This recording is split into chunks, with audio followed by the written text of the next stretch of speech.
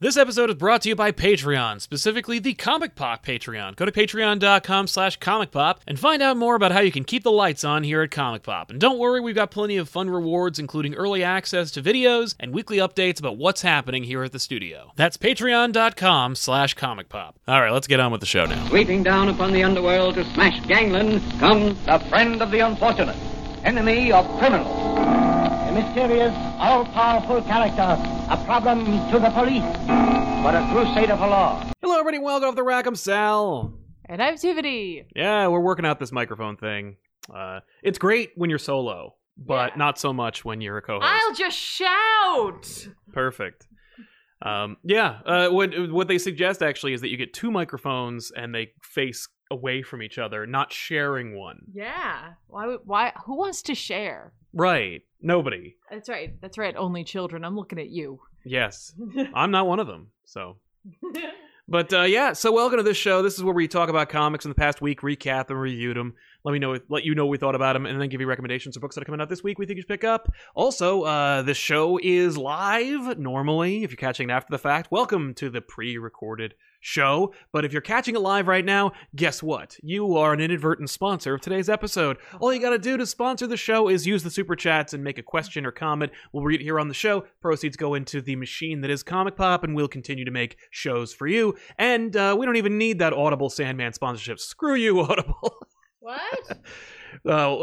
We didn't get the Audible sponsorship, unlike many of our compatriots, so to speak. Part of that was because the last time we got an Audible sponsorship was through an MCN. Yeah. And when we ditched all of them, we ditched all of the people through which those companies reach out. So we didn't get the Amazon sponsorship. What do you think of that? No, that's cool. I mean, who here even likes Sandman? Right? I know you do. No, Oh yeah, no, nobody. Just read it. Don't have Neil Gaiman's womany voice read it to you. What? Don't be weird. Whatever. But yeah, so let's jump into it. Today we're gonna be talking about a bunch of books. This is not the week. Like the week that everybody's looking for. This is like one of those is it a fifth week? I haven't been paying attention. July has 31 days. It is the end of July, so yeah. Like, yeah, I guess so. Which is like funny because it's like that's usually when Plunge comes out, and it did. Yeah. By the way, it's good. I'm not going to talk about it because it's the second to last issue. Why would I ruin it? Right. Not now, but you would recommend it. I would. That's I fair. still do. Nice. Worms. It's my one-word review. That's fair. I read a number of books, as did you. I guess we'll jump into them. Did I? I like this. I feel like I'm on like Double Dare. Physical challenge. You have to dare and double dare to get to the physical challenge. Physical challenge. Fine. Push. Yay! So I read that weekly series that everybody enjoys, Deceased Hope at World's End. It's, of course, written by Tom Taylor, as is every single Deceased title, with this time art by Renato Guedes. This is fine. This is the only issue where I was like, no, I don't really care anymore. I'll pick up the next one because it's more interesting, but this one was like, it more focused on ancillary characters. I mean, obviously all of them have to at this point, but like, it was just more prep. It was, people are trapped in a situation that they can't escape, so they need to do what they can to escape from it. Right. They don't, because it's Deceased, But we get to see Wonder Woman be heroic, which you don't really get to see much in Deceased, and now, of course, at Deceased 2, whatever the hell that one's called, the actual official sequel to Deceased, she is a straight-up antagonist, because, of course, they didn't dispatch her in the last Deceased series. Right. So, Yes. Right. I'll get used to this. Yeah. Well, hopefully I'll fix it before you have to. I'm all this leaning. Yeah. But it's good. It's good. No one acted out of character, or at least as far as I would be aware. Okay. And the art is fine. It wasn't like really awesome, but it wasn't terrible. It was just kind of like, here's a cool story, or here's the rest of the story, and it's like, okay, It was worth the price of admission though, because the price is significantly low. So no complaints here. Okay. It was just kind of like that's one of the digital ones, right? Yep. Where it's like 99 cents. yes, Hope Got at it. World's End. This is out of the 2 digital exclusive series that I would be expected to purchase. This was the one I did. Nice. I dropped the Batman one. I can't even anymore. It's just, was that the Gotham Knights? no, that was the Gotham Knights was the like DC COVID. Here's something else kind of exclusive digital title. I saw that title and it made me think of Comic Pop Knights. I don't know what that is, but yeah. So It's a fever dream. But yeah, what was I gonna say about that? Oh, just that there's a Batman Adventures comic that's set in the same universe, hey, and as the animated series, and I was Okay. like, Oh "Nah." yeah. The art's real bad, Yes. yeah. Yes. So pass. Okay. But you know, so that's a thing. That's a thing. Tim M in the super chats helping us out. Thanks, Tim. Thanks, Tim. And yeah, so I recommend it. I guess DC's Hope at World's End. It's at issue 6 again. To jump in, it would cost you $6 because it's $1 an issue. Oh, okay. And I'm sure it's probably cheaper than it will be when it's available in trade. Okay. So, yeah, check it out. It's neat. Yeah, it's fine. No. Right on. That's Uh, cool. I also read guess. Amazing Spider-Man number 45, Okay. which is part of the Sins Rising story arc. I legit like looking at that quickly thought it said Sing Rising. Sing Rising. Because sometimes a capital S can make you think of a G, like, you know. Mm-hmm. It can, all right? Don't give me that. No, no. But yeah, this was written, of course, by Nick Spencer with art by Mark Bagley. Ooh. And for some reason, this felt really special because and I think it had everything to do with the fact that Mark Bagley doesn't normally draw your regularly scheduled 616 main continuity Spider-Man. Can anymore. that be a title? Your regularly scheduled Spider-Man? I like that. I'm down. You got at least one purchase. But he has done, he did Life Story, he's done Ultimate Spider-Man, and of course in the 90s he drew Amazing Spider-Man regularly. Right. And he hasn't missed a step. This issue looked really great, and there were shades of current Bagley, the Bagley that you come to understand and expect at this point, Mhm. where he's like, he learned from his past self, he's trying to reinvent himself, and then there's a couple of moments where it's like classic Spider-Man Bagley, but not in that way that you're thinking of, where you're like, oh, I see why you would have liked that back then, but nowadays, our sensibilities have altered. I'm thinking specifically of this dynamic pose of Spider-Man running along a rooftop. Yeah. It looks so classic Bagley. I was like, this is really cool. Like, it was exactly what I wanted. It scratched my itch. Yeah, no, he does a really good, like, lanky Spider-Man Yes. without making him too lanky, where he doesn't have, like, the musculature that you would imagine he might have. Like, Exactly. it's just a good balance, but, like, he definitely, like, it's a slim form when Bagley draws him, and he does it well. He does it very well. And I really, that moment I was like, oh, wow, he's still doing Spider-Man. The story itself was actually kind of funny because, like, Spencer has been doing a lot of house cleaning with Spider-Man. If you are reading Spider-Man regularly, you're probably like, who the hell's Kindred? What's that all about? Well, shut up, because Spencer doesn't care about you. He just wants to get you to keep buying more Spider-Man books. Right. But this story in particular paid off the implication that the Sin Eater, aka Stanley Carter, former disgraced detective of the New York Police Department, murderer of Jean DeWolf, is back. Right. And now he's got magic powers or whatever. And indeed he does. And he's, and he's part of this. He's part of the Kindred plot. Bringing back someone from Spider-Man's past that no one dared bring back, mostly because probably the modern comic book writers for Spider-Man didn't remember the Sin Eater in any way outside of him being a casualty of the Eddie Brock origin of Venom. That being said, it was cool. This issue was fun, and it was like Spencer's kind of doing this interesting thing where he's like bringing back classic Spider-Man stuff and throwing away all the stuff from like Big Time, Brand New Day. Okay. So, for example, Overdrive was a character that was a creation of the Brand New Day era, where they were like, we're not using Spider-Man villain or character. Yeah, no Spider-Man villains for a while. Like, only create new ones. Right. Which is where you get such classics as Menace.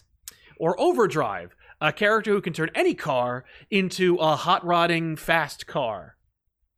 Neat. Like, who gives a shit? Who asked for that?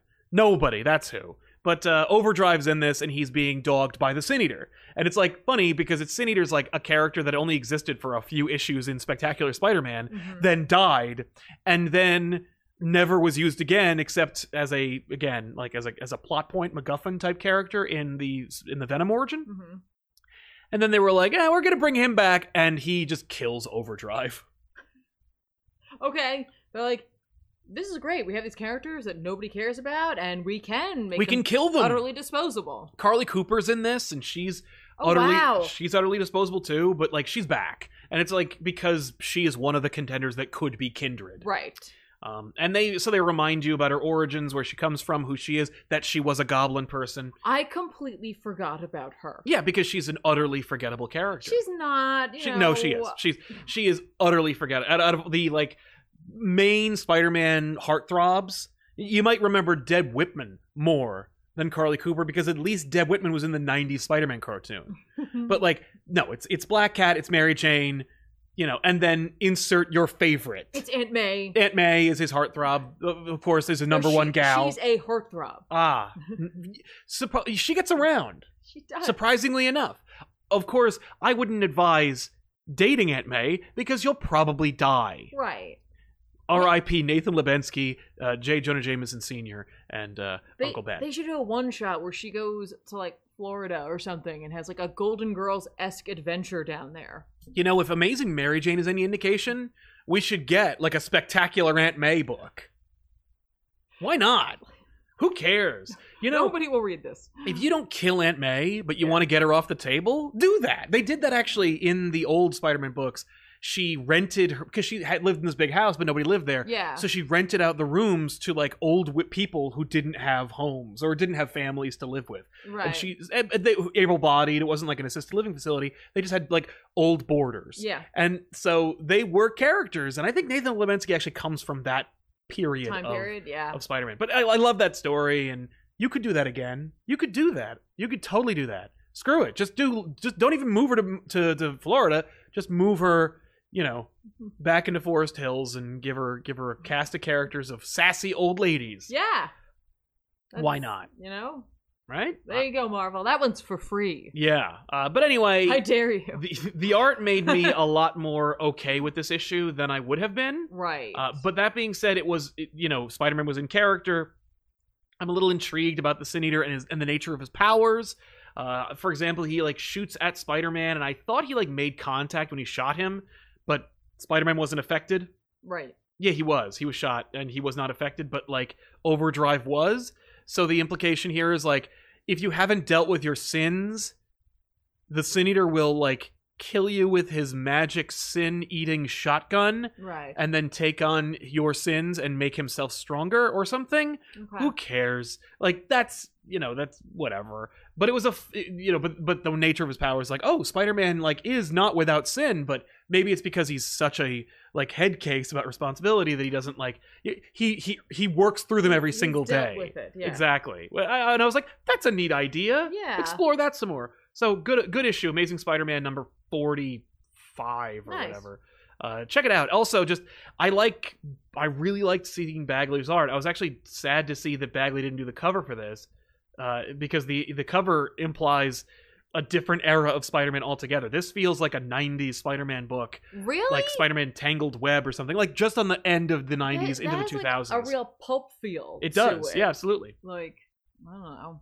Like more like a novel. Yeah. Than a comic. You should see the like when they were trying everything. It wasn't all Mike Wieringo and Bagley. It was stuff like this. Yeah. But neat stuff. No complaints. All right. But yeah, good issue. Cool. Ilmorn says, I dreamt of both of you last night, not creepily.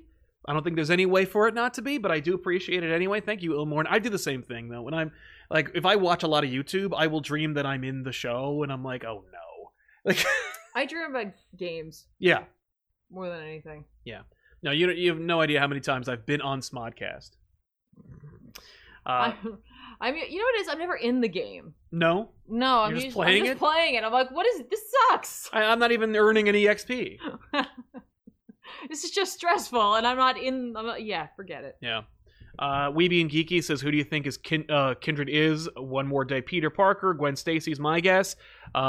I've said this a number of times, and I'm actually saving it for an Elseworlds exchange, but my theory, and I'm saying it only because I don't want someone to, like, have taken it from, like, 6 months ago and pretend like they had it the whole time, Right. was, I think it's Harry Osborn's soul. What?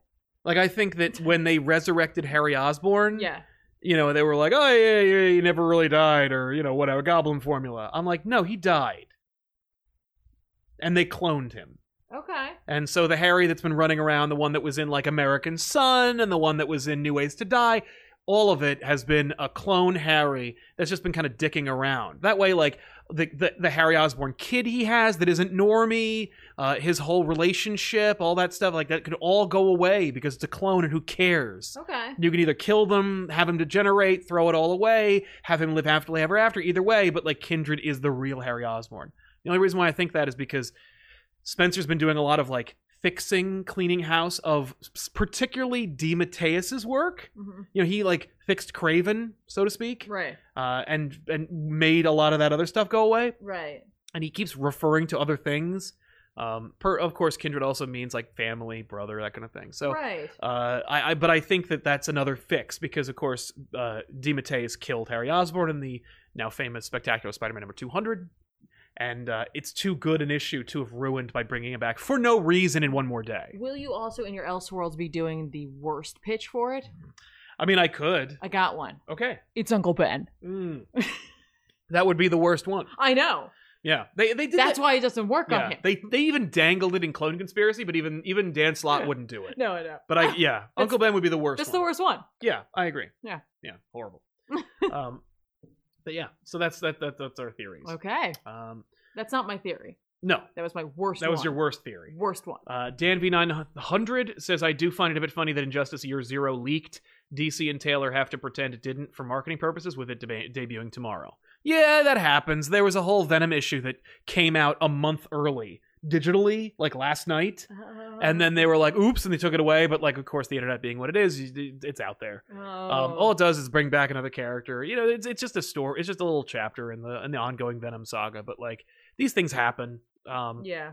And Taylor's got to play ball because Taylor wants what DC has. Taylor's not, despite the fact that Taylor, like, wrote Deceased and has created a major cash cow for both of them, he still has to play ball and he still has to, like, because, like, if it were Snyder and it got leaked, he'd be like, yeah.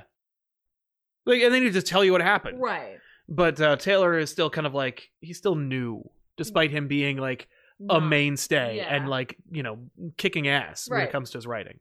So, no complaints. He'll be fine. And bless, the book comes out, like, tomorrow. So, there you go. What did you read this week? That's a great question, and that's going to be answered right now. I read. Let's talk about Hellblazer real quick. Hellblazer. This concluded the story that we talked about last time with the mermaid. Yes. Siren lady. Yeah, everybody remember that? Yeah, everyone remember that? It's written by Simon Spurrier with art by, I want to say, Aaron Campbell. Mm-hmm. I'm gonna try to swipe my way over here to the end page. Yeah. Cool. This book for me was great, first of all, but, like, it was a really great example of, like, Spurrier getting Constantine to some degree. You know what I mean? Like, I'm sure people who are really well versed in the old, like, you know, volumes and different writers there, don't forget, like, there have been so many different, like, writers for John. Yeah. For Hellblazer. Yeah. Over the last, like, 30 years. Yeah. But this John in this story is in a position where, like, he messed up in a way without, like, you know how typically it's like you see John in a position when he's in the teen book where he denies wanting to help out and then inevitably comes around. This was, he's trying to solve the mystery of the flat-capped guy who's, like, messing up everything and, like, affecting people, influencing folk. And he thought he was influencing the guy who was with the mermaid. Mm-hmm. And he explains all this, and he's just like, so I, like, watched him for a little bit, but, like, I did all these, like, spells to, like, figure out whether or not, like, there was magic involved, and I didn't sense anything, and to be honest, I didn't even know you were here, so sorry? It's like, it's my bad? Yeah. Like, I messed up? Like, but I didn't, because I refuse to take responsibility for Naturally, this. Yeah. But basically, this John is like, this guy is a wanker, and I'm gonna wreck him. You know what I mean? Like, I love that about John, because, like, John's a bastard, but he also won't allow anyone else to be. Like, one. You know what I mean? So it's just like, no, you suck. And that guy does suck. the fact is, like, you know, he uses the shell to, like, make her think that, like, she's in love with him, and, like, it just constantly uses her, and, like, she has false memories of what happened. Oh, no. And, like, blames other people for what happened, and he's like, that's not true, and she's pregnant, and, like, the whole thing. Yeah. So And John has reason to... John has reason to, but, like, there's also his own guilt in there, where he's just like, how did I not see this? Oops. Right. So, like, at the end of the day, like, all is set right, but, like, in a way that only can happen in a Hellblazer book, where it's like, nobody's really happy at the end, but, like, justice is served, and so, like, that to me is a great book. Right. That should be enough, I guess. Yeah, and the art in this, obviously, is spectacular. Aaron Campbell is just, like, born to draw this world, this, like, grim, gritty horror story that, like, also has these, like, elements of, like, mysticism, supernatural, and such. I really, really like this series. Like, they're clearly, like, unraveling the mystery that was set at the beginning of this. But I love these little vignette stories as well, where it's just like, here's John solving something, but also kind of progressing, like, what he's doing about this whole thing. Right. I thought it was excellent. If you've been a champion of this. I have been a champion. The first issue, I think, left you in the cold, and then, like, literally after that, it wasn't the first issue. It was that not first issue, like the Sandman Universe Hellblazer book, which it is, but there was, like, one where it was, like, setting up the fact that he'd been set back in time and that Tim Hunter, like, ruins everything. Right. And I was like, okay, this is just, like, and I'm sure we're gonna have to deal with that. We're gonna come around to that at some point, but this book has just been John dealing with this overarching plot, but, like, also dealing with, like, little things as he goes along, but not in a, like, Quantum Leap or, like, you know, Exiles kind of book where it's like, oh, I have to go do this. It stumbles upon him, he stumbles upon it. Like, this time he actually was looking for something and still messed up. I just like it. If you want to check it out, you can literally just pick up this issue and the one before that to kind of get a feeling as to what's going on, because he does talk about what is happening in the main, like, storyline. Right, he contextualizes it. So. Just to kind of get a feel to see if you like it. Yeah. Cool. Even the issue before that was, like, kind of like a one-shot story, which is also very good. That's always great. So again, if you like Hellblazer, you want, like, a grim, gritty peek into the DC universe, this is where you're gonna get it. Especially with that Vertigo. That's fair. Yeah, with the absence of Vertigo, this is all you get. Well, it is a Black Label. So. Now, are you gonna be picking up that Black Label series? I think it's by Tom Taylor. Which one? Wait. The Constantine book. Oh, I don't remember who's doing it. No, I thought you were talking about something else that's coming out this week. Oh, is it that crossover? No, something else. Oh my God. I didn't see a crossover. Oh, the Sandman crossover with whatever the hell. The Hill House, I think. Oh, Hill House is the imprint. Yeah, I know. Oh, is it the one by G. Will Wilson? I don't know. Okay, anyway, moving on. All right, we'll get to that later. Yeah. So I read, I forgot that this book existed and then subsequently picked it up. Because I was like, oh yeah, this is good, and that's essentially my opinion of this series. Is like, oh yeah, it's good, like it's cool. This is, of course, Batman Superman number 10, I believe. It is written by Joshua Williamson, this time with art by Clayton Henry. The story is Batman and Superman fight the Ultra Humanite. That's the story, and it dares to have a part 2. Like, I would ever care.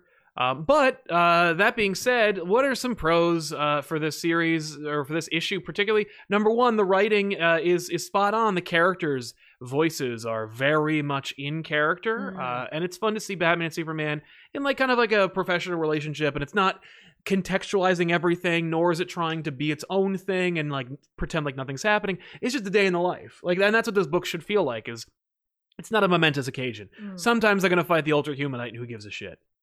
You know, but and it's not like there's interpersonal drama that takes a front seat to this, but we're making it the Ultra Humanite because who cares? It's more about, like, Batman and Superman trying to solve the mystery of who killed the Atomic Skull. Of course, it was Ultra Humanite, and there's a whole thing going on. The good is in the writing and in some of the art. The bad is in the depiction of Superman and Batman out of their respective... Well, Batman out of his mask and Superman being like, oh, that's how you draw heads in this book. Everyone has, like, kind of a really elongated head for no good reason. The whole anatomy is actually kind of stretched, elongated, especially in the arms, I noticed. Yes.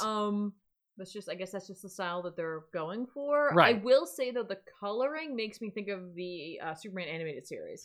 Yeah. Well, it's a much lighter It's looking brighter, book. it's more hopeful. I've noticed that a lot. Like when they cross over Batman and Superman, they tend to color it more towards like a Superman palette. Yes, than they absolutely. do a Batman. Yeah, because they're like, well, there's no shortage of Batman books. You're good. Like, if you want to read a Batman book with Superman in it, just look, just wait a minute. Right. But a Superman story, I mean, like the nature of their crossing over should be Superman kind of leaning, because Superman only has a couple of books. Sure. But yeah, I thought that the art was like just, it was okay. Right. Everything else is great. It was just the anatomy for Batman and Superman. I was like, everything's really long for no reason, and I was like, what is that?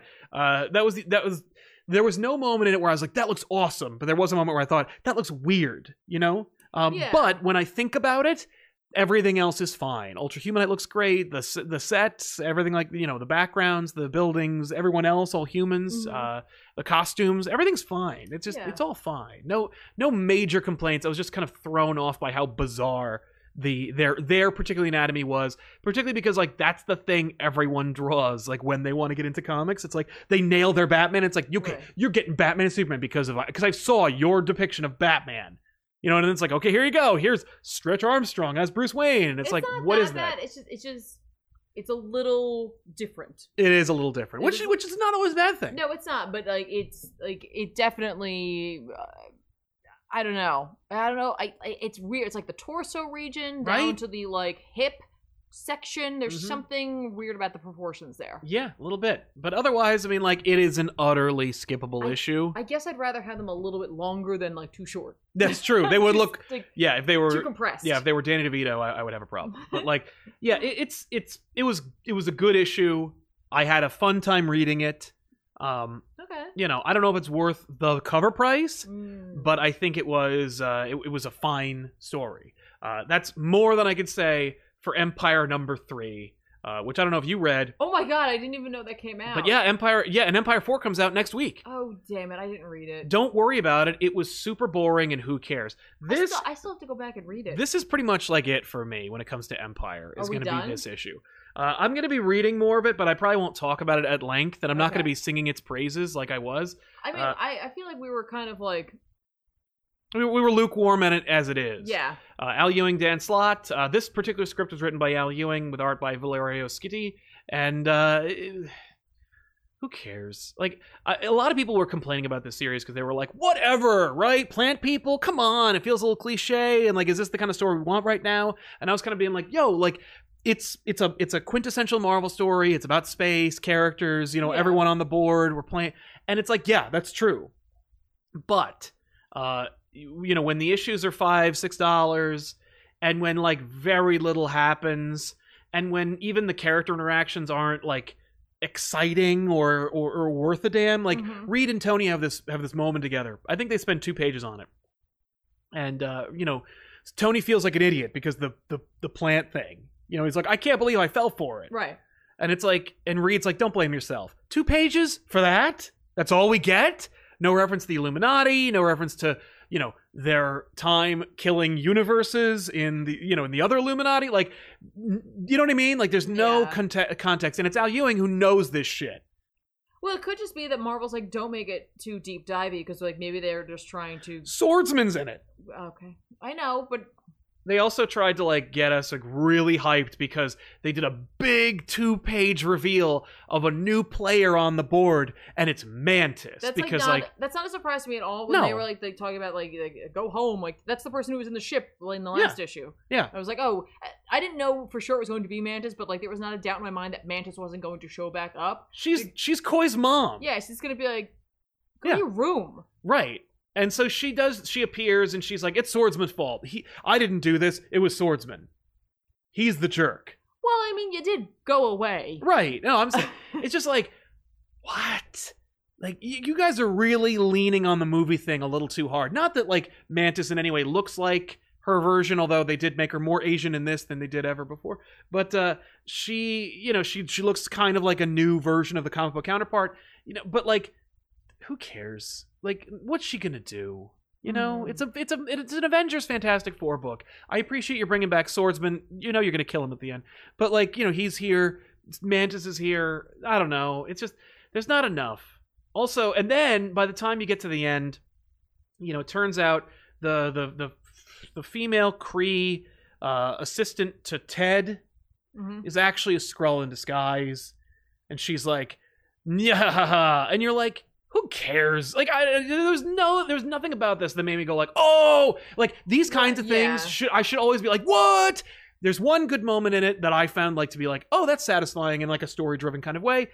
Black Panther wants to use the sword, the magic sword that Teddy wields that like all the Kree and Skrulls are, you know, splooging over. They're trying to tell like, so they were like, we got to destroy the Armada and crap. We gotta power up Carol again. We're gonna stab her again with the sword, but we're gonna ratchet up to 11. And everyone in the ship is like, what? Like she died the last time we stabbed it. We're gonna do it again. Also, like, didn't we literally just do that? And then Black Panther is like, listen. If it works for Ryu in Street Fighter, yes, you just keep spamming the attack. That's man. right. That's right. Just spam it naturally. But you know, Black Panther calls and he's like, I've got a plan and it involves the sword. And Teddy's like, done.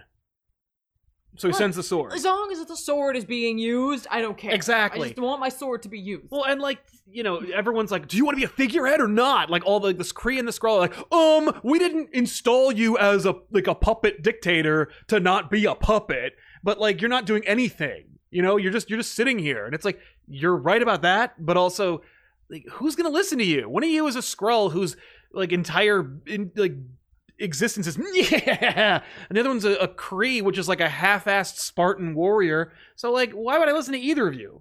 You know, and then it turns out like the Kree and the Skrull are like conspiring against Teddy because like he's not being enough of a badass.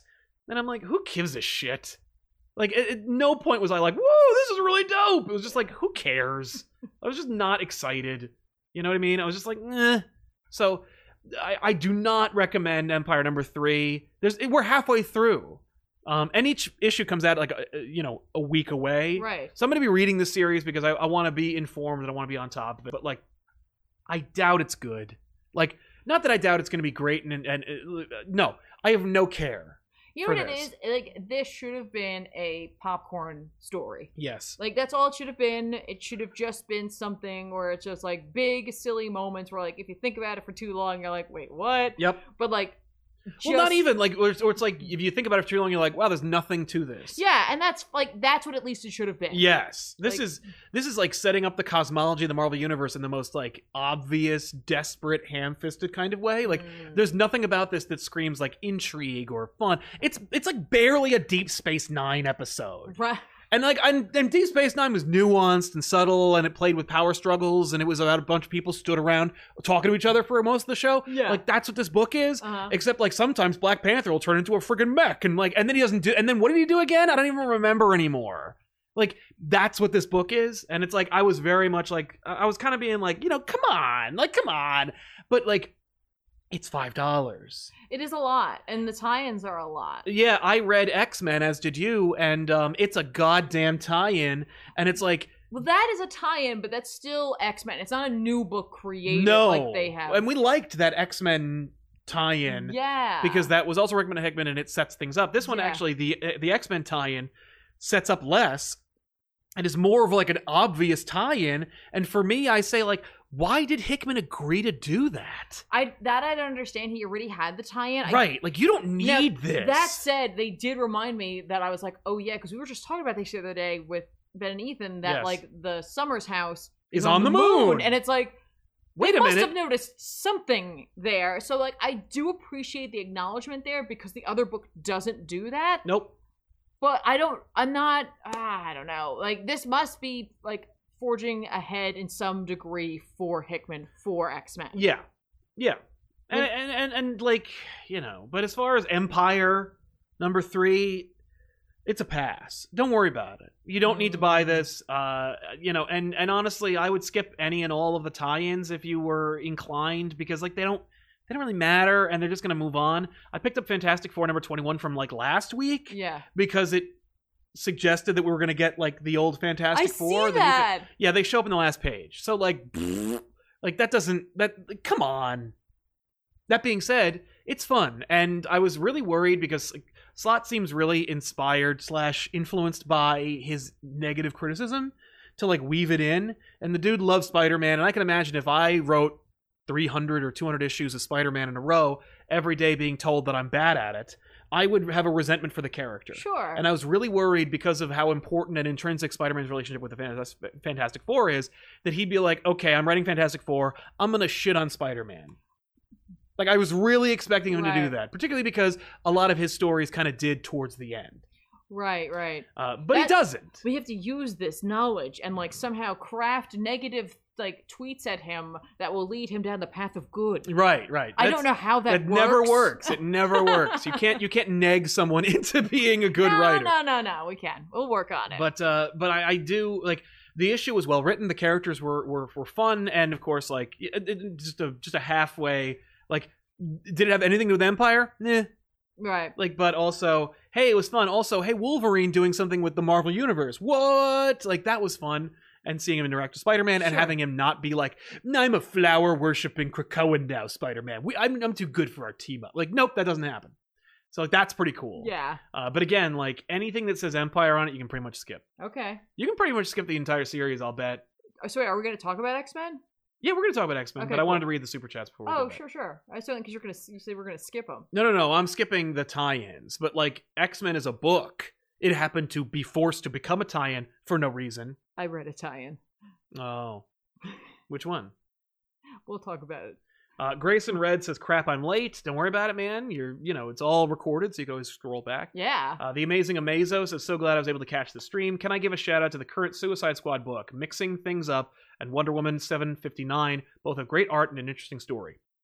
Cool. Yeah, I've heard great things. Tom Taylor's doing Suicide Squad. So, I understand he invented a new character, and he's doing a good job. Oh. So yeah, I don't blame him there. Like, I think that if you're gonna like try out anything, you could go. You can't go wrong with getting a Tom Taylor book. Yeah. Also, he says, I am glad Empire dropped a bunch of tie-ins for my wallet's sake. This is another thing. Yeah, Empire had like this big ambitious release schedule with all these books, and then they were like, cut them in half. Right. And I'm like, thank you. Like, that's actually really responsible. But I'm kind of upset that they don't seem to be doing the Union. Kind of looking forward to some British heroes as a Brit myself. Oh. Yeah, I'm disappointed you didn't get that, man. Hopefully, maybe they'll be like, maybe that's too strong an idea for a tie-in. We'll like force it over here. That would be better. Right? Right? Especially if they are, maybe, I don't know. Maybe they were like already projecting sales not doing well. Yeah. They were like, okay, let's hold off on that. R.I.P. Ghost Rider. Yeah. I know a lot of people are like, I'm shocked, or whatever. And I'm were never shocked. I'm not shocked. I'm not surprised by that. I don't think the like rallying call behind a Ghost Rider story was there right now. Nope. I don't agree with them not pushing it to digital, to at least finish it out, because it's like they solved, like, they did this one part, and then they didn't even deal with Lilith, which was the whole thing they wanted to do. Yeah. So, like, that sucks, but, like, it did spin its wheels a few too often for me to be surprised at its cancellation. Right. That's fair. I do know what tie-in you read now. So X-Men number 10 came out. This was, of course, Hickman and Leinil Yu. It basically focuses on Vulcan, the third Summers brother. Yeah. Basically, before he got back here, he was manipulated and experimented on, and they, in like a metaphysical, metaphorical, but still it actually physically happened kind of way, where they like rip him apart. They take him apart in his basic elements and find out that like he has something within him. He was eaten by like a... It looks like the Kree Supreme Intelligence, but it's not. It's like a big bug monster. It looked to me like a combination of like a, a Lovecraftian version of the Violator clown. Yeah. I was going to say, in Marvel terms, it looks like Mojo meets the Kree Supreme Intelligence. Okay, there you but go. Yeah, he does look like the Violator clown. But so this like crazy race of aliens, they take him apart. They find out like there's a fire that burns within him. And so essentially what they find out at the end of the issue is that like they made it into like a time bomb. Yeah, they packed it away, and they're like, "Now you're totally cool and you're a good person, but like, but really you're broken. But one day this is not gonna hold up." It's just another Hickman like lampshade. Like, hey, here's something that's gonna happen. Mm-hmm. Don't forget this. Don't say I didn't earn it when that happens in like a 2-page splash in my big event, because I definitely dedicated a whole issue to it. Yeah. because that's what it is. Yeah. That's what happens. Vulcan gets left behind by a Summers family retreat. By accident, he sleeps in. Essentially, they're like, oh, you don't want to go Home Alone him. They do, and they're like, and he's like, I don't even want to go. Like, you probably don't even want to go to the Shi'ar space. That is not like they do say that, but they're more like, hey man, like we gotta talk about this you not doing anything kind of thing. Like Yes. you gotta ask. To be fair, they're like trip to the beach isn't just like the Summers family, because Wolverine's there too. Wolverine's part of the family. Uncle Wolverine's always there. He's always there. No, he is. He's part of the family. I know. It's just he has a room. But we've gone over connections. the thing. Yeah. Yeah. But the three main characters in this book are Vulcan, Petra, and Sway. Two other mutants that I have almost no context for. I'm not that kind of X-Men fan. But the two of them essentially like drink the whole issue and make fun of him. And they want to have a party because they're like, oh, the Summers home is empty. Right, let's use their house. And I'm like, can't you just plant a house and make it big and awesome and hang out there? Yeah, but that's not fun. That's not fun. Right. No, I'm sorry. That's not a hijinks level party. That's true. So Vulcan goes and he finds he finds an outpost. Like they've taken over. Like there's like the main part of like what the Kawadi are doing, but then there's like a little outpost that he like stumbles upon or knows is there. Yes. And then he essentially wrecks it. Like that's he does, but he also like he makes a good point to them. He's just like, I see what you're doing here. You're gonna attack Earth, but you're trying really hard not to hit Krakoa because it's like they don't want to hit that bee's nest, which is fair. Right? and interesting. I like that observation. I like that observation because I think it calls into question its reasoning for that. Like their reasoning for that. Is it because of the like amount of like Omega level mutants and just mutants in general that are on Krakoa, or is it because the Kawadi are like kind of afraid of what Krakoa is? Yeah, or might do to them. Right. So I'm like, that's kind of neat. And then like he also was just like, I get like your beef with humans because like trust me when I say I understand. Yeah. But like if you're doing this and you're destroying them, what will that make you afterwards? Right, exactly. And I was like, that's kind of cool. Like he's trying to like appeal to them on a moral high ground, but they don't care, and they're like, "You're meat anyway." So they put a plant in his face that strips him apart. Yeah, well, it's supposed to be like truth serum, basically. Yes. It's supposed to be like if you're not telling the truth, like we'll find out what's up. So essentially, it gets to the core of what the aliens put in him in the first place, and it makes him like nuke, and he destroys the outpost. Right, which they immediately were like, "Oh, he did that." And it's like, well, typically you did that. Exactly, he didn't mean to do that. Typically, you made that happen. He didn't even like say don't do it because he didn't know it was going to happen. But then he's met by Petra and so forth. Which, by the way, they know like that he was there and going there because like he attacks or like gets attacked and kind of fights back for a second before they do get him. And the two of them are sitting there and they're like, oh, should we go help? They're like, nah, maybe. Let me finish my drink first. And then like it nukes and they're like, nah, we should definitely not go over there. But then they go anyway and they're like, hey, what's up? And they make fun of him a little bit more and then they take him home. That's the whole issue. Yeah. Which but now also like the Kawadi are aware of the word Krakoa. Yes, that's the one thing they took away from like the black box of the explosion of that. Yeah. It was a person. Yeah. It was a Kawadi. Yeah. Sorry, to call them that is incorrect because they're not meat. No, that's right. If you could skip any X-Men book in this run, this is the one to skip. Who cares? Yeah, and honestly, like the art was fine. Well, it's Leinil Yu, so it's like if you don't like Leinil Yu, you're not gonna like this one. Yeah, it wasn't given much to do. It wasn't much to do. It was fine. Yeah, you could have given it to if you have like an X-Men artist that like is a pickup or a fill-in and want to give you like a day off. This was the time to do it. Yeah. Totally skippable. All you need to know is Vulcan can explode. Mm-hmm. So that's that. You did a tie-in. Let's talk about that tie-in. I read Empire Savage Avengers.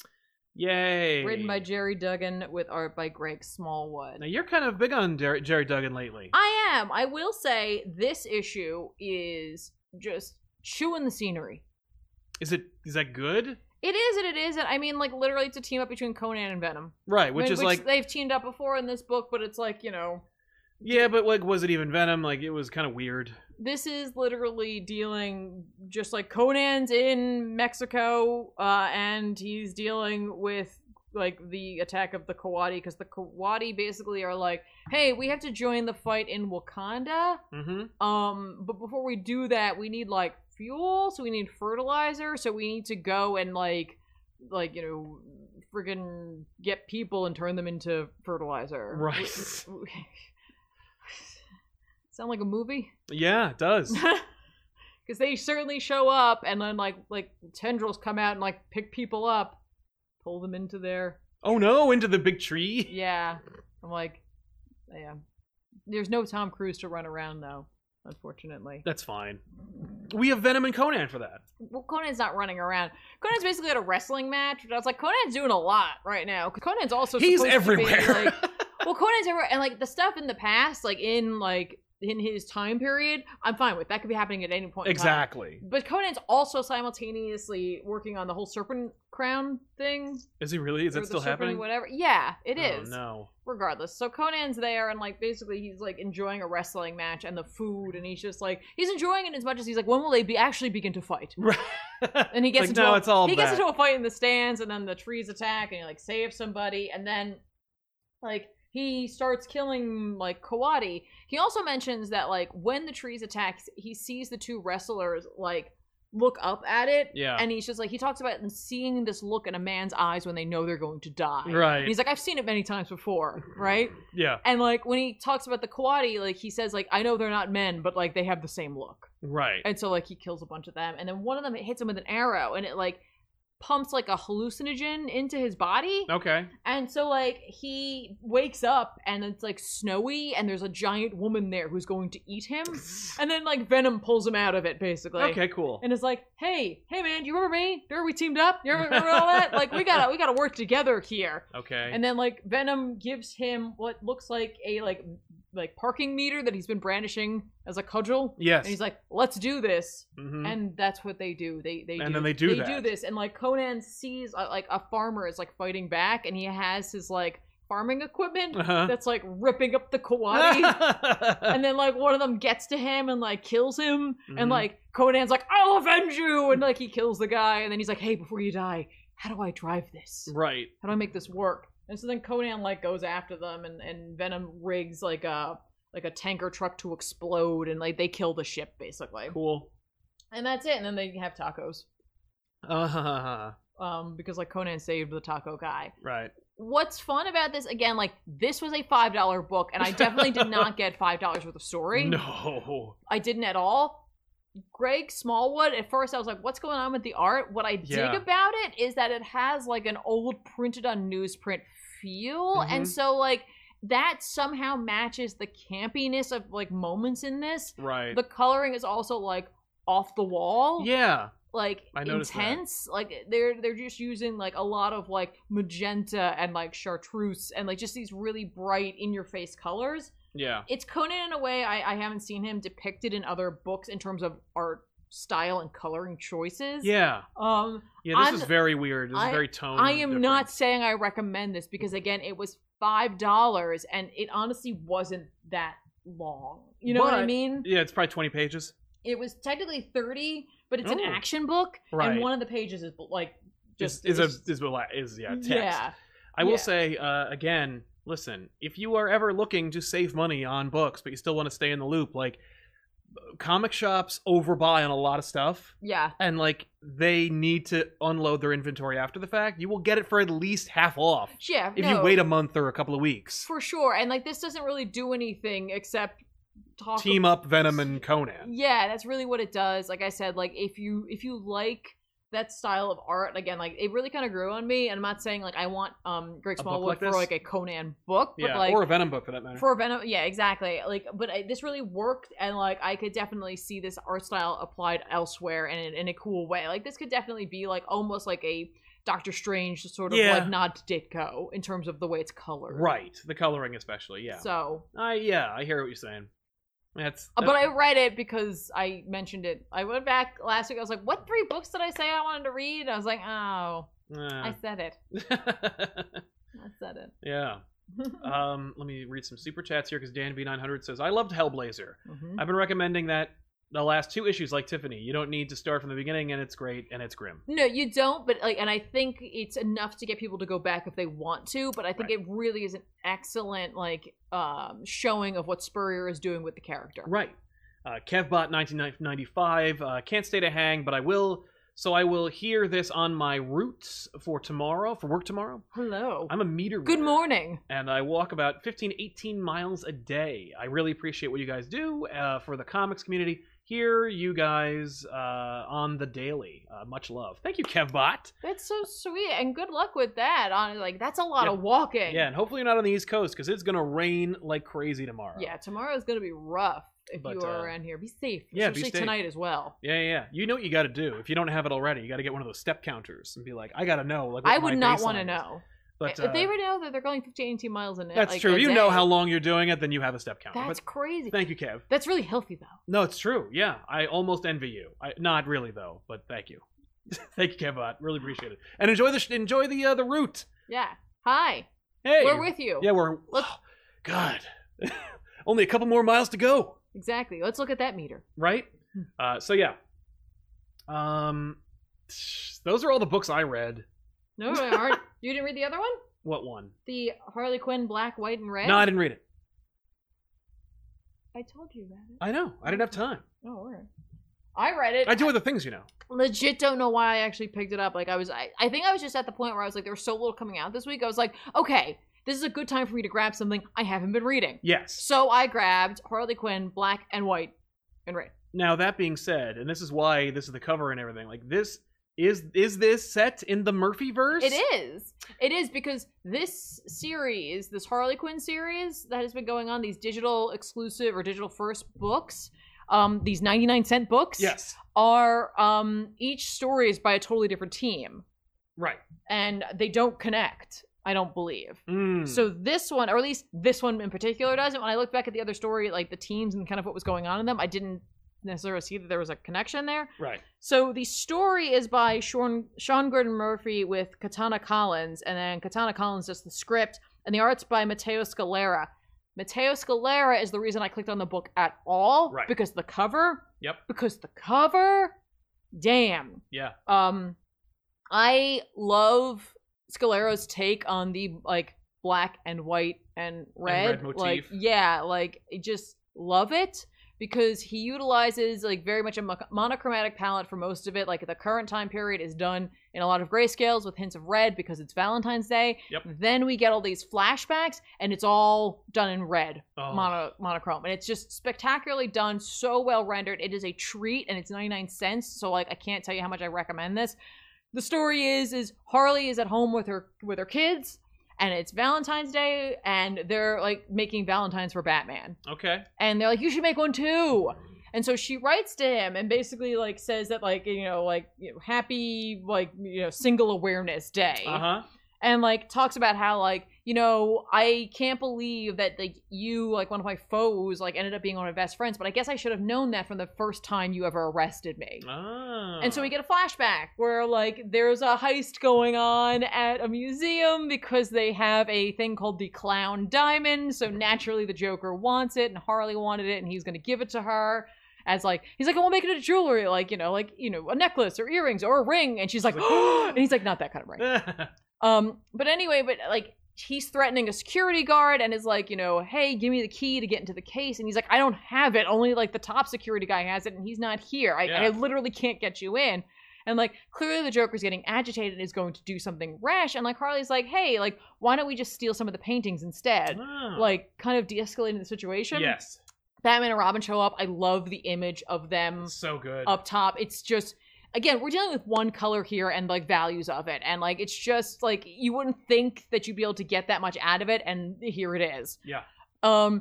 Joker obviously sees that they're here and requests his gun. Harley has a duffel bag just filled with crap. And she's just trying to find it. Any person is when you have a bag. Yep.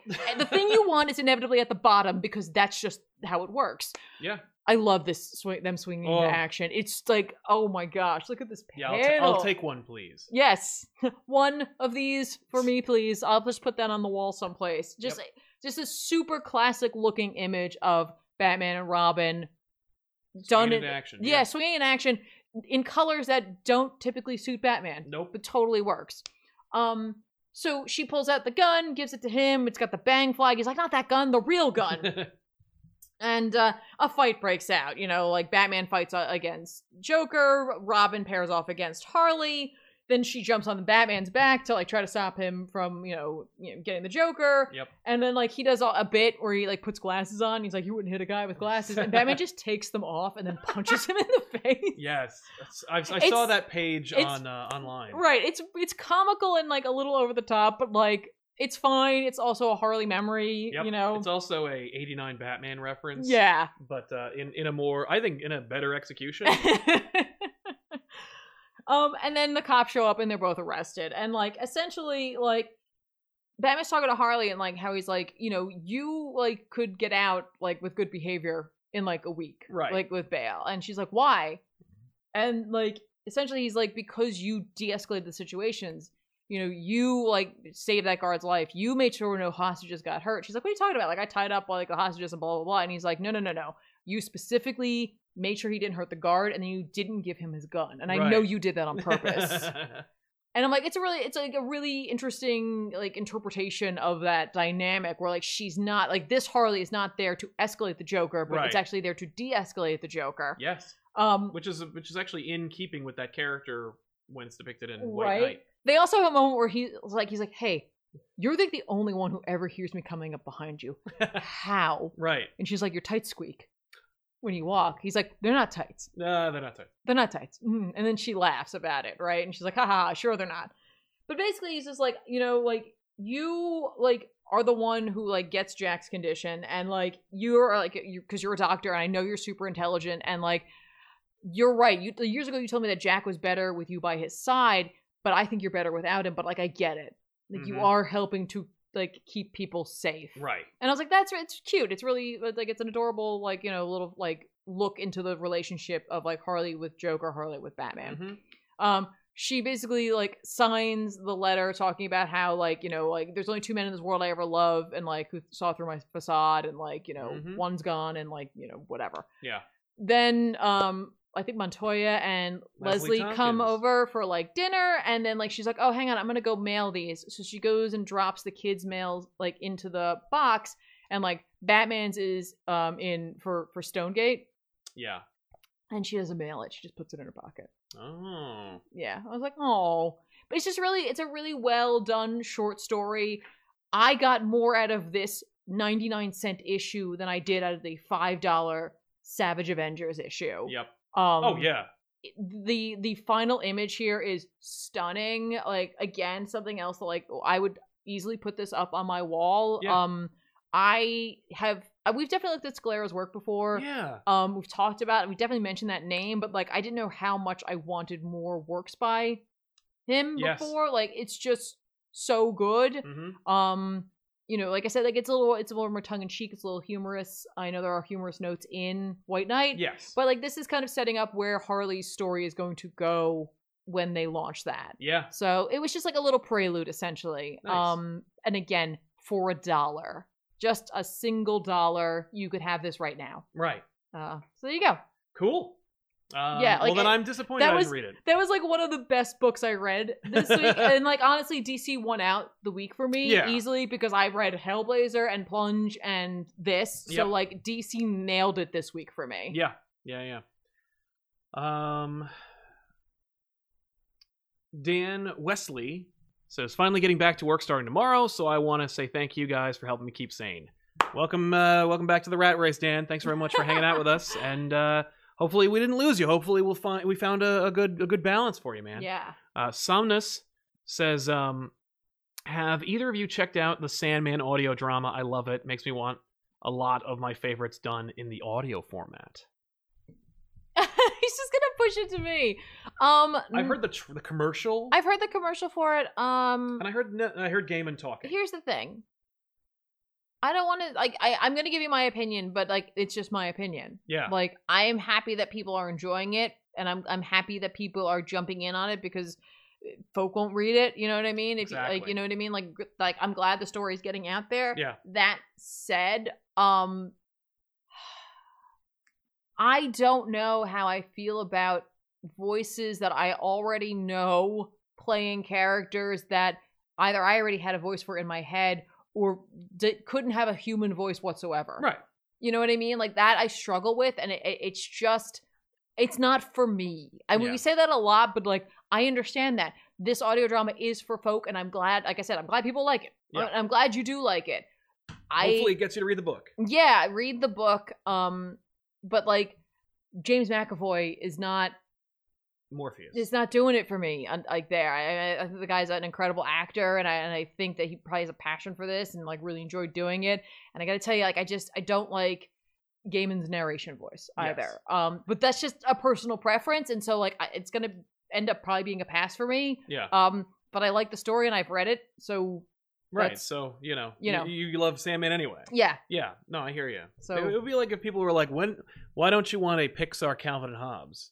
It's like, I don't want to know what someone else thinks Hobbes sounds like. No, it's true. It's true. It's just like when they made, there's a video game I many of you know I'm obsessed with called Silent Hill 2, and they did an HD version of it. Like, They took it, they like tried to clean it up, regardless of how that got messed up. They also redid all the voices. Yes. And it was like, listen, I understand that some folk think that the old voice acting is horrible, but like if that's what you're used to and that's what you love and you like some of the intent behind it, it's like, why? Well, why didn't you just go make another game? Yeah, if you're gonna do that much. So it's not for me. I'm sorry. I'm sorry. Kenneth Dowling, sup great people, recently bought trades X-Men Dark Phoenix Saga and Extinction Agenda. I know you're enjoying Hickman's run, but when it comes to X-Men, to me nothing beats the Claremont era. I hear what you're saying, and I don't disagree. Claremont's run is, second to none. I'm just enjoying Hickman's era. I have never said it's better than Claremont or Byrne or anybody's run. I personally had more fun reading Astonishing X-Men than I do Hickman's run. Oh. Like, I like Astonishing X-Men more. I just respect what Hickman's doing. I'm just impressed by the scope and the magnitude and the coordination and the effort. Yeah. Whedon telling a story about like a bunch of characters who are misfits all working together is nothing new, and it's like, oh, it's a tried and true thing that sells. Yeah. I'm just genetically predisposed to digging that kind of thing. Mm-hmm. But I'm impressed by Hickman's effort. But no, I hear what you're saying. I don't blame you. The Amazing Amazo, these digital first books have been amazing. If you want a good one-shot about a favorite character for a reasonable price, 79 pence for me. They are perfect. Nice. I hear what you're saying. St. Lucia says, which Harley do you like more, White Knight or canon? White Knight. I don't consider comic book Harley to be canon, because I don't want Harley in the universe. Like, for me, Harley Quinn is a cartoon character that exists in the animated series. I'm old enough where I remember when they put her in the comics. Okay. Like, I remember her appearing in the comics for the first time, and I'm like, this don't work. Like, my Joker doesn't have a sidekick, and if he does, he's using her, and she'll die last. I like them both because of where she has come, and I think that she's an example of character growth from like the start of a character to where they've gone in a shorter amount of time than like the many decades that some of these characters have had and haven't changed all that much. Right. So like I respect her there. I do like the White Knight version of her because it's just a different incarnation. Totally. But I also like the Harleen version as well. You know what I mean? It's just, she's an interesting character, and I think she does belong in the DC universe. Mm-hmm. I just think that she's found a better place now. Yes. For sure. Oh, yeah. No. Well, when she was first introduced and up until about like maybe a couple of years ago, she was floundering. And I love Amanda Connor's depiction of Harley, but I don't like the book. So like there's a lot of stuff that I do like, and honestly I feel like Murphy nailed it when it came to the book, but mostly because he's like, I want to turn her into something else, and the whole book, White Knight and that Murphyverse, is a hodgepodge of everything he likes about Batman, as opposed to it being like a chapter in the ongoing and never-ending saga of Batman. It's over there, and it's its own thing that is a distillation of everything. Right. So it's like, yeah, of course you're going to use Harley, just like of course you're going to use Renee Montoya, and of course you're going to use Bullock, and you can use all these other characters. Like, you can kill Alfred or Gordon, and it won't cause a problem. Right. So yeah, that's the one I agree with you on that one. Brian Rowlands can't watch it live because of work, but can't wait to catch it out later or check it out later. I thought Secret Empire Captain America was fun and a classic Cap. I didn't read it. I don't read any of those. I couldn't be bothered. After I read Empire 3 and I was like, no more. And I saw Captain America sitting there and I'm like, I don't care what you're doing, Cap. I appreciate, though. I want to see it, but I'm not going to bother. Right. Duckade says, "Hey guys, love the show. Thanks a lot, Duckade. Thank you. Picked up the first volume of Tomasi's Batman and Robin at my recommendation and was so hooked. Thanks so much. I'm so glad you dug it, man. Yeah, Tomasi knows that pairing, and Tomasi's Damien's the only one I'll stomach. So I'm glad you dug it, man. And I think we are caught up. Nice. So let's get into some recommendations for books that are coming out this week, unless you have any more books. No, I don't. All right, cool. Then we'll recommend some titles Go for it. that are You coming wanna out. go first? Sure. I mean, Batman 96 is coming out. Joker War Part 2, which is really more like Part 9 because they've been hinting at it and referring to it and doing other stuff with that. But Batman 96 is coming out. I'm going to check that out, obviously. If you were intrigued in any way by my Fantastic Four 21 reference, 22 comes out. Again, I'll probably pick it up, but you know, I don't know. We'll see. Empire 4 comes out, but I'm not going to waste my time. But most importantly, Deceased Dead Planet number 2 is coming out. There you go. So Deceased Dead Planet, the sequel, the official, formal, real, actual sequel to Deceased is coming out. And so I can't wait for that. I'm not necessarily interested, but I am intrigued by Phantom X is getting a book, Giant Size X-Men Phantom X. This should be the book that'll explain where Xavier came from. Ah, okay. So that's kind of neat. Also, it's Hickman and Ivan Rice, I think, is doing the art. So, like, holy crap. And I guess, I'll leave it to you, because I think there's an X-Men tie-in that is the only Empire book that I'll read now. Well, you're going to be disappointed because it's written by different people with art by someone else. Well, then I'm not reading it. So is the next one after that. Oh and my then fourth God. will come back to Hickman. Yeah, no, I'm good. But it is written by Jerry Duggan, Empire X-Men number 2. Not to be confused with X-Men number 10 Empire tie-in. Yes. This is Empire, X-Men number 2. It's going to be written by Jerry Duggan and Benjamin Percy and Leah Williams with art by Lucas Warnick. With art by Lucas Warnick. And I'm not super excited for it. Honestly, I'm still going to read it because clearly Hickman set down what the story is going to be. Yep. And my understanding is Hickman will come back by at least issue 4. Which is the last one, I think? Yeah. So, okay. So if you're expecting what you got with issue 1, You probably won't. you're not going to get that here. That said, Strange Adventures number 4 is coming out. So, I'm picking that up. Doctor Strange number 6 is coming out as well. Sandman fans out there who are yelling at me that I am wrong about the audio drama, but it's just my taste. Are they really? No, I think people are just like... I didn't see anybody No. give you a hard time. I think just some folk are just like, yeah, but it's still well received. I get it's well received. I'm just not going to listen to it. That's Right. okay. I've got 12 other options I can do for this because I could read the book, or I could listen to the audiobook, or I could wait till the live show comes out because they're just going to beat this horse into the ground. Yeah. Anyway, The Dreaming is coming back with a G. Willow Wilson book called The Dreaming Waking Hours. Okay. I'm not saying I'm picking it up, but I just wanted you to be aware that that's there if you were looking for more since The Dreaming has ended. Right. So that's there. What did I just do here? Okay, no, we're good. We're fine. And I'm sure you're going to recommend this, but I'm going to take it from you because you always do it to me. Alien, the original screenplay, number 1 from Dark Horse. I can't believe I thought it was canceled, and I will see if it comes out. It's coming out this week. Yeah, I hope it does. Because it was on the list of like all the books that were chopped. Yeah, I like that Walt Simonson's got a variant cover for this. Which I need to pick up. Yeah, for sure. I wonder how many issues this was going to be. I like that because if you know anything about Walt Simonson, he did some of the comic work. He did the original adaptation. Yeah, and so like we've got like a big, amazing, oversized book of his work, We do. also signed by him. Yeah. So like that's a nice little nod. That's true. To him, which is very nice. So if you're an Alien fan, this might be something you want to have for yourself. Yeah. I was also leafing through here and I found Avengers: The Wastelands number 4. I have no idea what this is, but like Norman Osborn versus the Avengers, it's ridiculous. Yeah, it looks like he's juggling them. Yep, but to eat them? Yeah. So I don't know, but it looks insane. I don't know anything about this book. I heard nothing about it, so I'm kind of intrigued to check it out. Right. And there is a free, of course, it's free comic book year, month, whatever. Yes. Free comic book day 2020. There's a Tick free comic book day issue coming There's out. a couple of other ones too. So like if you are able to go to your local comic book store, or even if you're doing curbside pickup, you could if you call them up, you could ask what they have because they're getting things I think each month or each week. I'm not sure how it's working because most of these are already printed, if not all of them were already printed, and their orders were already put in, so Yes. they're getting them. So you can still get a hold of these things. I would just either look up what's coming out each week or give them a call and get them pulled for yourselves as well. Yeah. I don't even know if you heard me on that one. I'm Uh, trying to project. Kenneth Dowling says, who's your favorite Spider-Man writer? Mine may be Tom DeFalco, since most of my favorite Spider-Man issues were written by him. Roger Stern wrote some good ones and created the Hobgoblin. I agree. I like Roger Stern.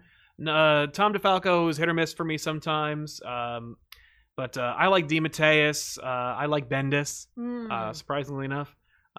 And I love Straczynski as well. So those are my top three. Metzner says, first time catching you guys live and just showing some love. Thank you very much. I hope I said your name correctly, and welcome to the show. Thanks so much for joining us. I saw that there's someone in the chat who's actually here because you did a live stream with Toy Galaxy. Oh, thanks a That's lot. really cool. Welcome to the show. Thanks so much for coming. Storm King, do you think this new direction for the X-Men will make it to the big screen since Kevin Feige's chief content officer? Hope you guys are well. Yeah, I don't think so, but I think we'll have allusions, references to it. Like, you know, they don't. The MCU doesn't really do the deep dives like as a like kind of Chekhov's gun kind of thing. It's more like they'll reference it because it's a thing. Like, I can imagine that someone will have like a plant named Krakoa, but I don't think it's going to be like a big thing. Can you imagine though? Oh, like, that's how they introduce the X-Men? That's how they introduce the X-Men. They're just like, all of a sudden there's a blip, and there's like just a new landmass. Yeah. And everyone's like, the hell is this? That would be nuts. I think. And then Xavier just sends a message out and it's like, hey, we're in charge. We're your gods now. we're back. You didn't know we were gone. Right, but we're back. But now. we're back. That would be really cool. I would read that, or I would watch the shit out of that. I'd be like, what? My reaction to that in the theaters would be similar to the reaction at the end of Far From Home, where I yelled like a person, like You a did. crazy person. It was cute. It was Thank adorable, you. and I had a great time. I had such a weird experience with that. But yeah, man, that's it. We want to thank you so much for hanging out with us. We're very lucky to have you. If you want more, subscribe to the channel, click the bell for notifications. We have lots of different videos that come out every week. And if you want to watch play video games, you can watch Tiffany on twitch.tv/comicpoptv. At least go over there and hit it a follow so you get a notification for when she goes live, which is Tuesdays and Sundays. You are playing. We legit might do another day. I'm so into this game that I wasn't gonna play. Yeah. I'm playing Ghost of Tsushima. Yep. Was so not gonna play this. It's open world. It's difficult combat. It's just such a beautiful game. I can't wait to go back. Yeah. I love this game so far. I've literally had one play session. It's just gonna get harder. And then Yeah, we should add like another day. That'd be cool. I should do another day. I might. I seriously can't. I can't. I was like last night. I was like, Want to play some more. want to play more. Well, thank you very much, everybody, for hanging out with us. And of course, again, if you want to help us out, the best way to do so is to subscribe and like the video and be here and watch all of it if you can. Otherwise, if you want to catch this audio, you can catch it on every place you can find podcasts. We're under the Elseworlds Exchange because there's another show that we do live here. It costs like $100 to host two different shows, so we just lump it in with one. So if you've been sleeping on Elseworlds, this is the show over there too. So we get 2 uploads per week of Elseworlds Exchange. You get a full show and this. Speaking of Elseworlds Exchange, big pre-recorded episode coming out tomorrow. Oh, yeah. You must check it out if you like seeing your favorite creators talk to each other for 2 hours. It's a lot of fun. That's actually a really good plan too, considering the weather we're going to be having. Yeah, I don't want to rely on the internet for that. But I'll be relying on it tomorrow. So Yes. it's gonna be great. By the way, there's a super chat. Oh, I'm sorry. Radical Radish saying just wanted to say hi, Sal. Hey, Sal and Tiff. Hey, Radical Radish, haven't seen you in a while. Hi. Welcome back to the show, man. Welcome. And that's it. So thanks a lot, everybody, for hanging out. We'll see you guys next time with an all-new episode. And of course, again, if you like this show and this show alone, we'll see you next week. If not, we'll see you tomorrow and the next day and the next day with more. That's because we're watching you. Yeah. No, we're just making more videos. Oh, never mind. That's right. All right. So long, everybody. Bye.